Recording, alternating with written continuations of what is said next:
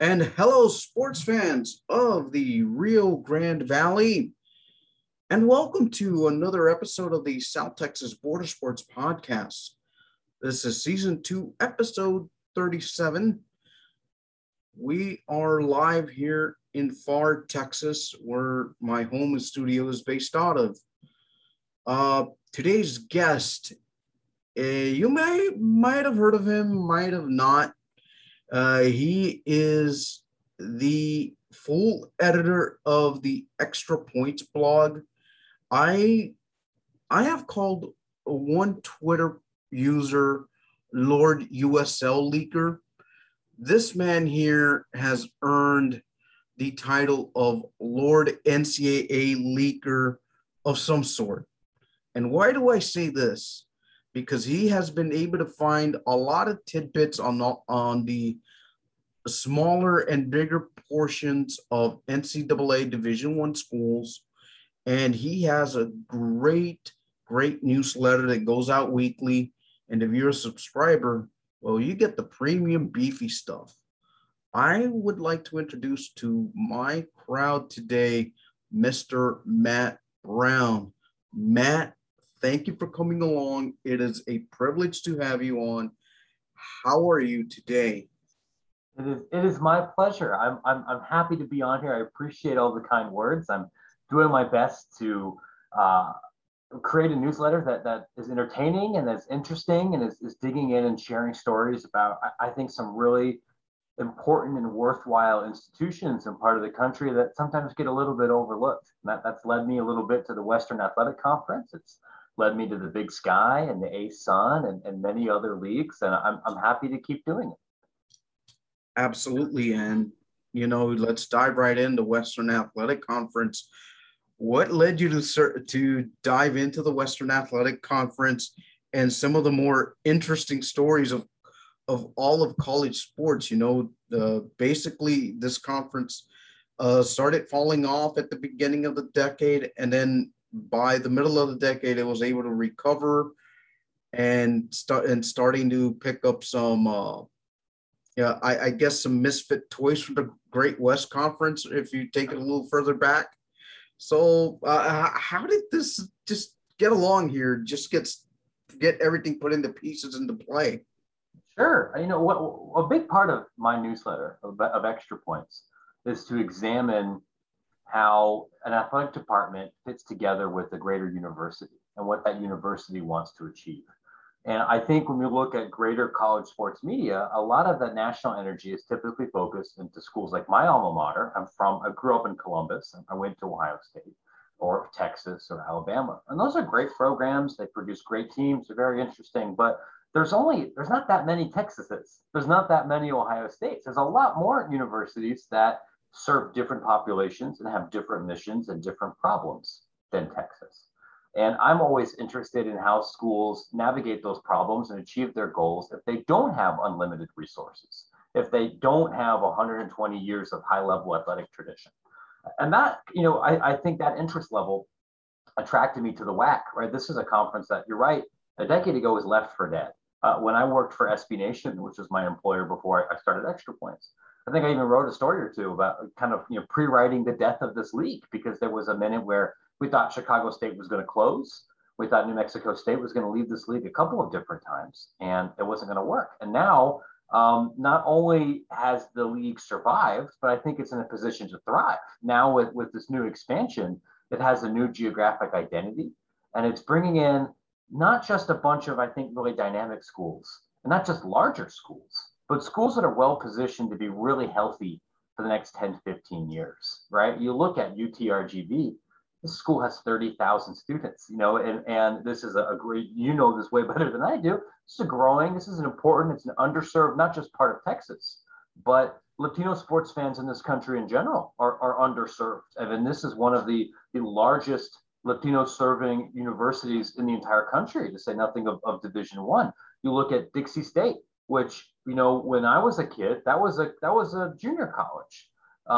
Utah Valley was a junior college, and now it's the largest university in the state. So I'm interested in transformation stories. The WAC is a transformation story. Most of these schools are transformation stories. And I'm interested to see where they go from here. Well, you touched on one school in particular, and which is where we will be focusing this podcast, UTRGV. Now, I can predate myself to 2000 when I was just a teenager. It was in a sorrow state to say.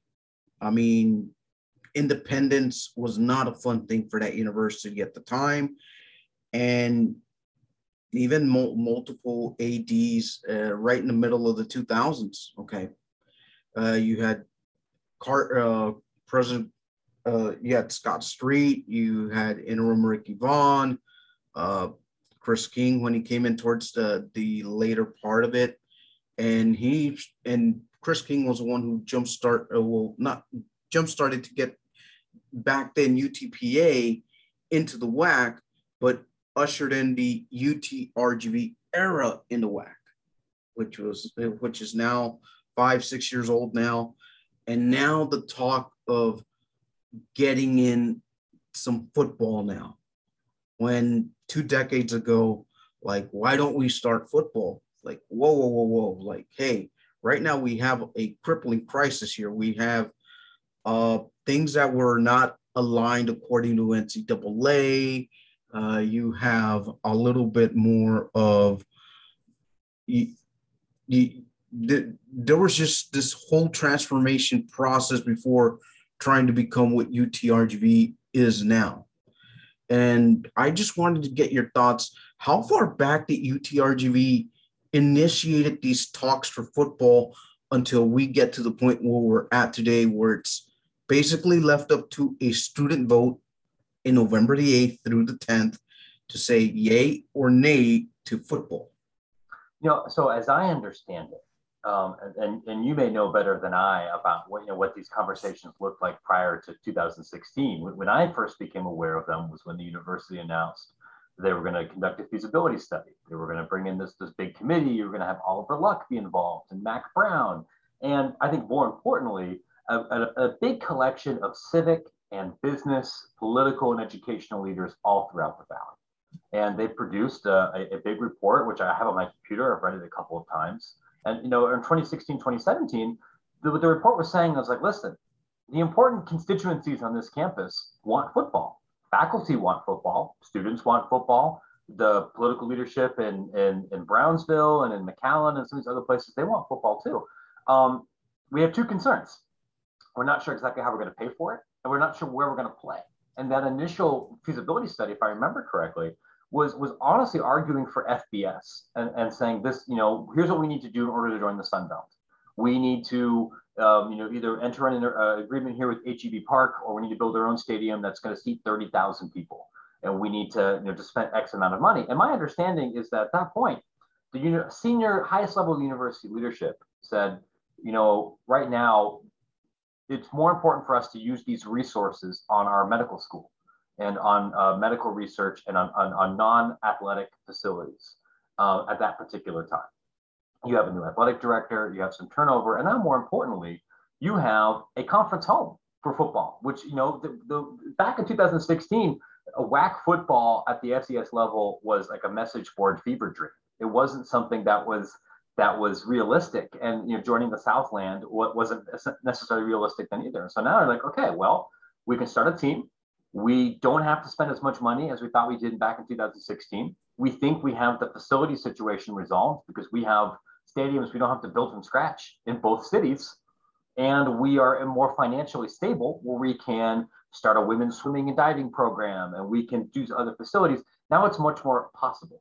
And quite frankly, I think if this vote passes, and I would be sympathetic to whatever the students decide, I think there's reason to be optimistic that this could be more than just a football team, but potentially a pretty good football team, and one that really is a cultural institution throughout the whole Valley.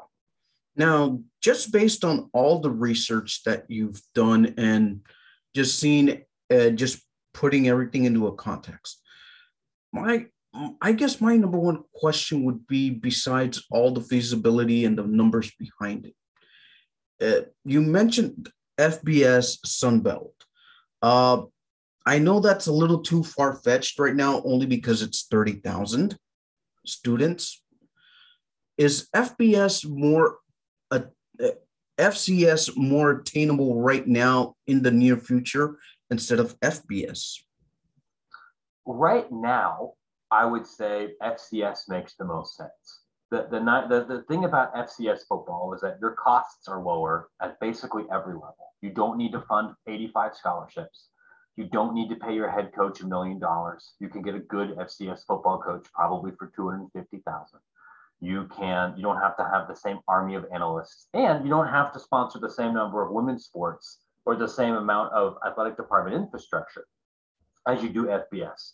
And all of UTRGV's now WAC peers in the state of Texas, whether that's Tarleton or Lamar or Sam Houston, schools that I think have some things in common here. They're in the same boat. It's not exactly a state secret here. The folks at Sam Houston or Abilene Christian would like to be FBS institutions. But in order to get to that point, you have to be able to master being an FCS program. And I'm not just talking about on the field and winning 8 games and making the playoff, but about graduating athletes and about balancing your budget and about selling season ticket packages and sponsorships and all of the other behind the scenes stuff. That's what I cover, right? That's my newsletter. If you're asking me to break down the depth chart of Sam Houston and forecast the game, I can't help you, my friend. Like, I'll direct you to your local beat writer. If you want me to go through the financial disclosures report or how they're trying to raise money or what that means for their student demographics, I'm your Huckleberry. Like, that's what I write about. The big question right now, and I've heard this from several athletic directors in this conference, is let's say we want to become an FBS school. What happens with the college football playoff? And more importantly, what happens with the revenue sharing from that new contract? You're going to have a new deal in 2025, 2026. Are there other conferences going to be obligated to share money with the WAC if we jump up, or the ASUN? Are we going to be locked out of that deal? And that's really important because, depending on the financial value of that contract or how it's negotiated, that might mean you could make a lot more money in the FBS, even if you suck.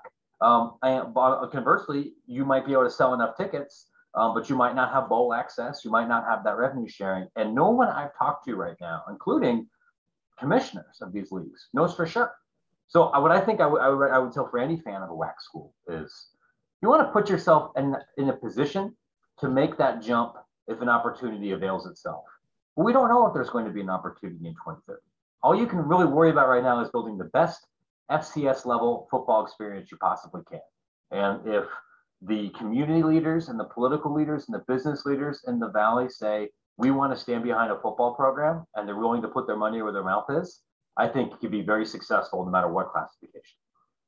As I'm being joined by Matt Brown of the Extra Point blog, I gotta ask you, you've seen the numbers, you studied, you've talked to multiple people. FCS right now is just that much more reachable at this point.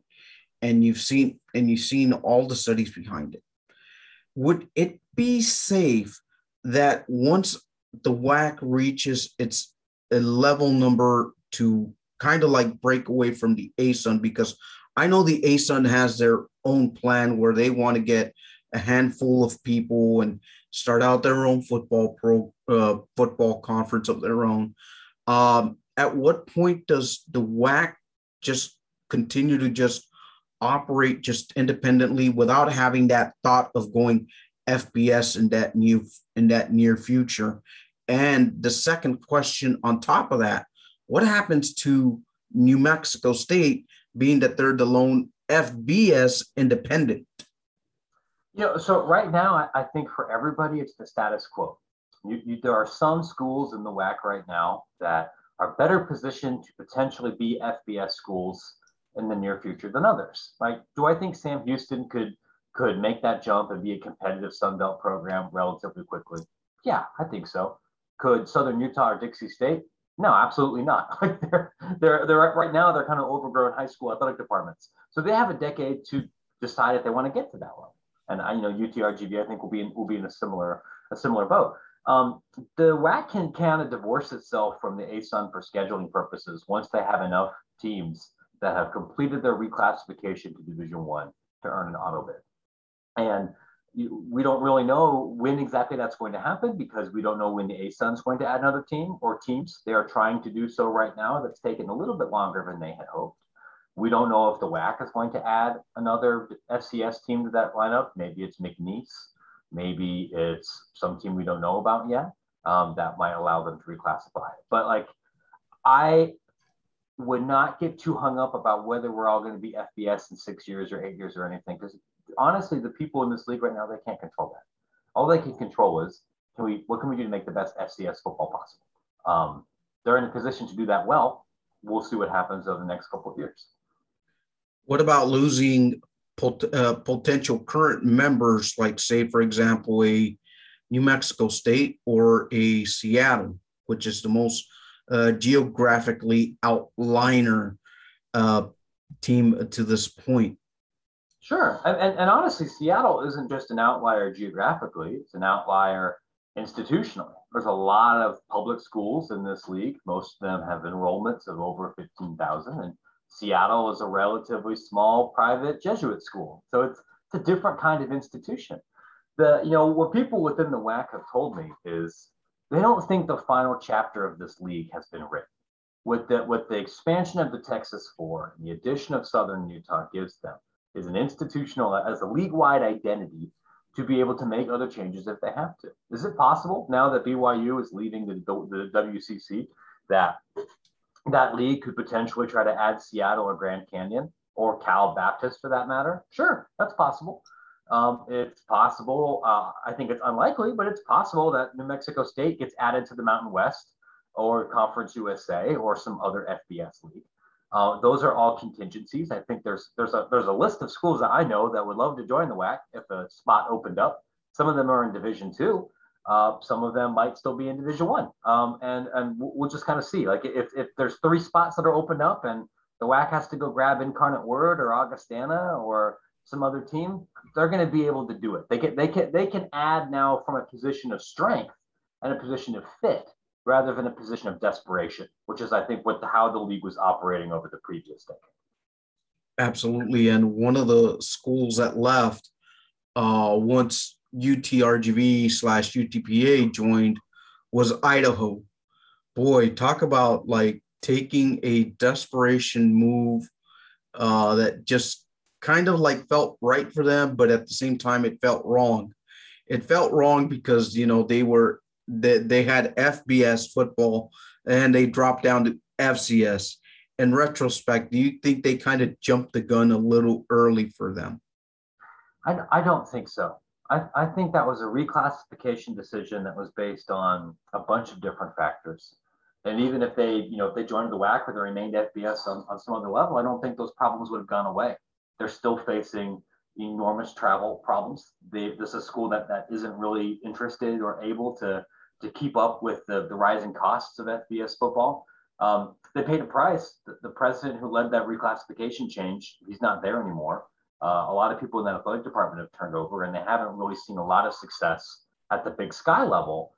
But I'm not sure that anything would have really been different had they hung on. It's difficult when you're in Moscow and you have a weird football stadium and you don't have a ton of history or really natural FBS rivals. I still think they made the right decision, even if maybe they won't see the benefits from that decision for a few more years. All right. Now just jumping right back to the UTRGV conversation real quick. One of the things that you found out was trying to play in 2 different venues, obviously trying to attract both crowds, which is from a town east of me called Brownsville, which is about an hour away. And then you have Edinburgh to kind of, appease both sides of the valley. What were you able to find out in those studies that, hey, we also got to cater to these guys too? Because one of the, I guess the main mantra for the athletics department would be rally the valley, the slogan for now. What did you see in your studies? Like, hey, how do we get these Brownsville guys involved besides taking a basketball showcase to South Padre Island, tennis events, maybe your golf events, and so on and so forth? Yeah, what part of what's so unique to me about this school is that yeah, you're right. They are really trying to be an institution that unites this entire area, and that's not just Brownsville, that's McAllen, that's Mission, that's Edinburgh, that's South Padre, that's all these places there in between. Because like there's like 1.5 million people that live in this region. They don't really have easy access to professional sports by and large. They don't have access to a lot of other, like major power conference sports. This is my understanding. This is a part of Texas that is really invested in high school football. That's invested in the sporting options that they have. And in order for this to be successful, it's got to be something for everybody. And so you have this unique challenge where you are trying to really kind of meld together two different campuses. And so, their athletic director was saying, listen, we're going to have free shuttles that go between both campuses all the time, because you might have students that take campuses in both locations. They're going to do events in both places. We're going to have two different marching bands. We're going to have two different stadiums. Like I want to say that they're looking at potentially playing at a refurbished high school stadium in Brownsville, and then HEB Park where the soccer team plays in Edinburgh, and they'll look at some other options. And this isn't unheard of. Historically, in the SEC, it would be pretty common for teams to play a couple of home games a year in a different stadium. Arkansas, I think, still does this. They play one game a year in Little Rock. They also play in the Dallas Metroplex because that's where Arkansas fans live. And if you don't have to build a new stadium in the location, you can do that. It speaks to a logistical challenge of this athletic department, but I would imagine, like, look, they're going to try to go on tour basically, and not just what athletic events can we have all over the valley, like the South Padre basketball showcase, I think is a good example. But what can we do to make sure that UTRGV academically and culturally and institutionally is a part of people's lives, no matter where they live around here? And we want to make it easy for people to get to where we are if they live somewhere else. That's a difficult challenge, but it's the one that this university is embracing right now. Just being a resident here of the area for such a long time, when I saw the UTPA days before merging into UTRGV days, I kind of felt a little hopeless for a long time, because not only was it coming off I grew in straight to the Sun Belt expulsion where they had all sorts of NCAA violations.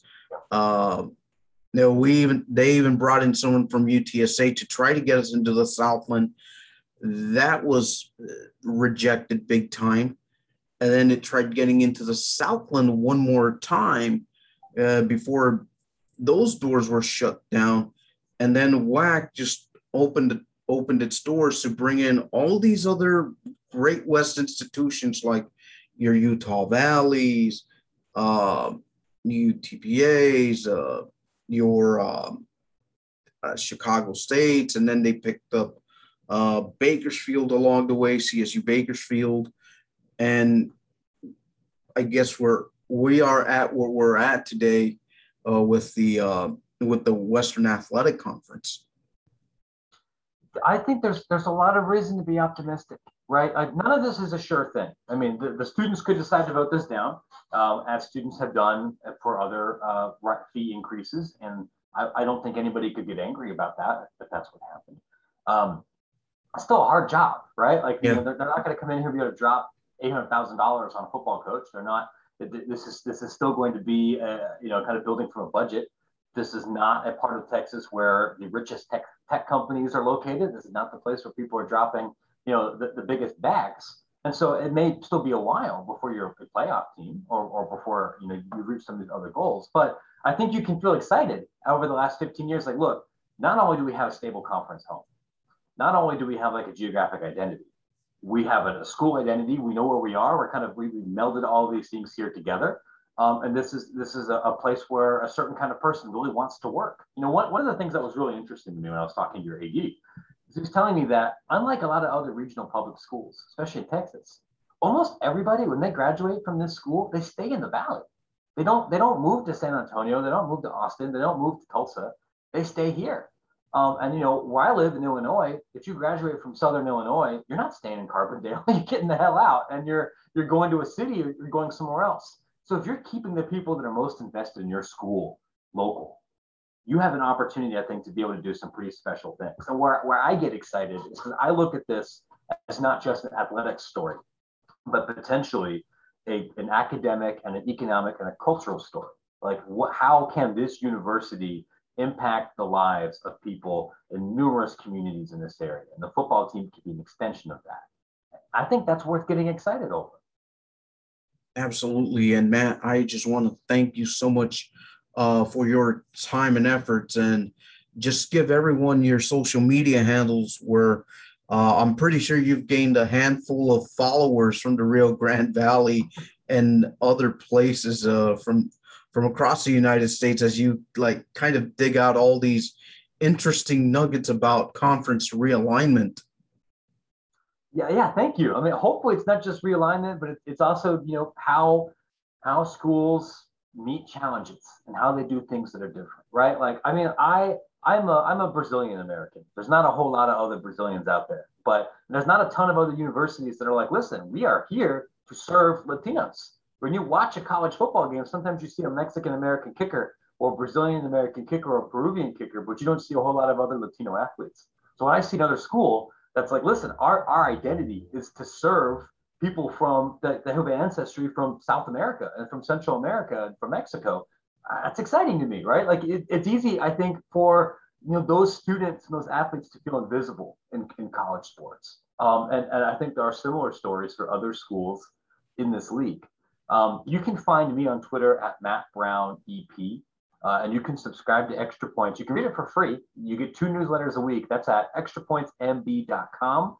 You can get access to every newsletter. There's 4 a week, includes some original reporting, some detailed analysis about everything in college athletics. You can get that for just $8 a month. That's at extrapointsmb.com. Many thanks to Matt Brown for joining us today. I hope you come back soon and listen to a lot of our other previous versions of our podcast. Thanks for listening.